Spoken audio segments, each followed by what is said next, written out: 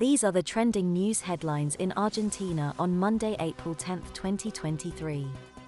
In a recent interview, Martín Lustó, Unión Cívica Radical senator and mayoral hopeful for the city of Buenos Aires, discussed Argentina's economy and the need for a collective change of course.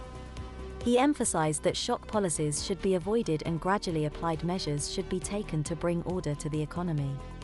Lustó also highlighted the importance of political clout for the economy minister and the need for complementing the differences between the radicals and PRO to improve Juntos por el Cambio.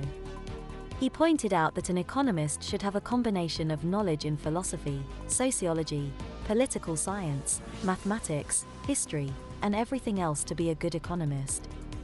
Lustó disagreed with the focus that Juntos por el Cambio gives to economic issues and explained that to order the economy, politics should also be brought to order. He suggested that a political channel should be constructed where every imaginable economic plan can be thought up within that political channel so that it can have more political support with a broader political channel. He emphasized the need for gradual reforms and the avoidance of shock policies. The Buenos Aires airport has become an unofficial homeless shelter, with around 100 people sleeping inside the facility every night. Many of them have been living there for months, even years, due to rising poverty in Argentina, which is making it difficult for people to afford basic necessities like rent and food. The poverty rate has risen to 39.2% of the population, with an annual inflation rate of 102.5%. The airport, known as Aeropark, has become a refuge for many, but the company that operates it says it lacks the authority to evict them.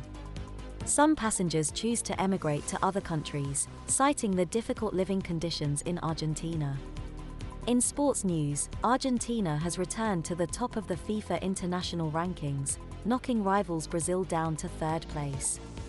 The latest update was helped by recent victories in friendlies against Panama and Curaçao. France moved up to second place after their 2022 World Cup runners-up finish. Besides the top three, there were no other movements in the top 10, with Belgium, England, Netherlands, Croatia, Italy, Portugal, and Spain all holding on to their previous places. The United States men's national team remained steady at 13th place, while Canada improved 6 places to 47th in the updated rankings. Central African Republic made the biggest move, jumping 10 places up to 122nd. For more trending news headlines in Argentina, simply search Oscast Argentina News Headlines in your favorite podcast app.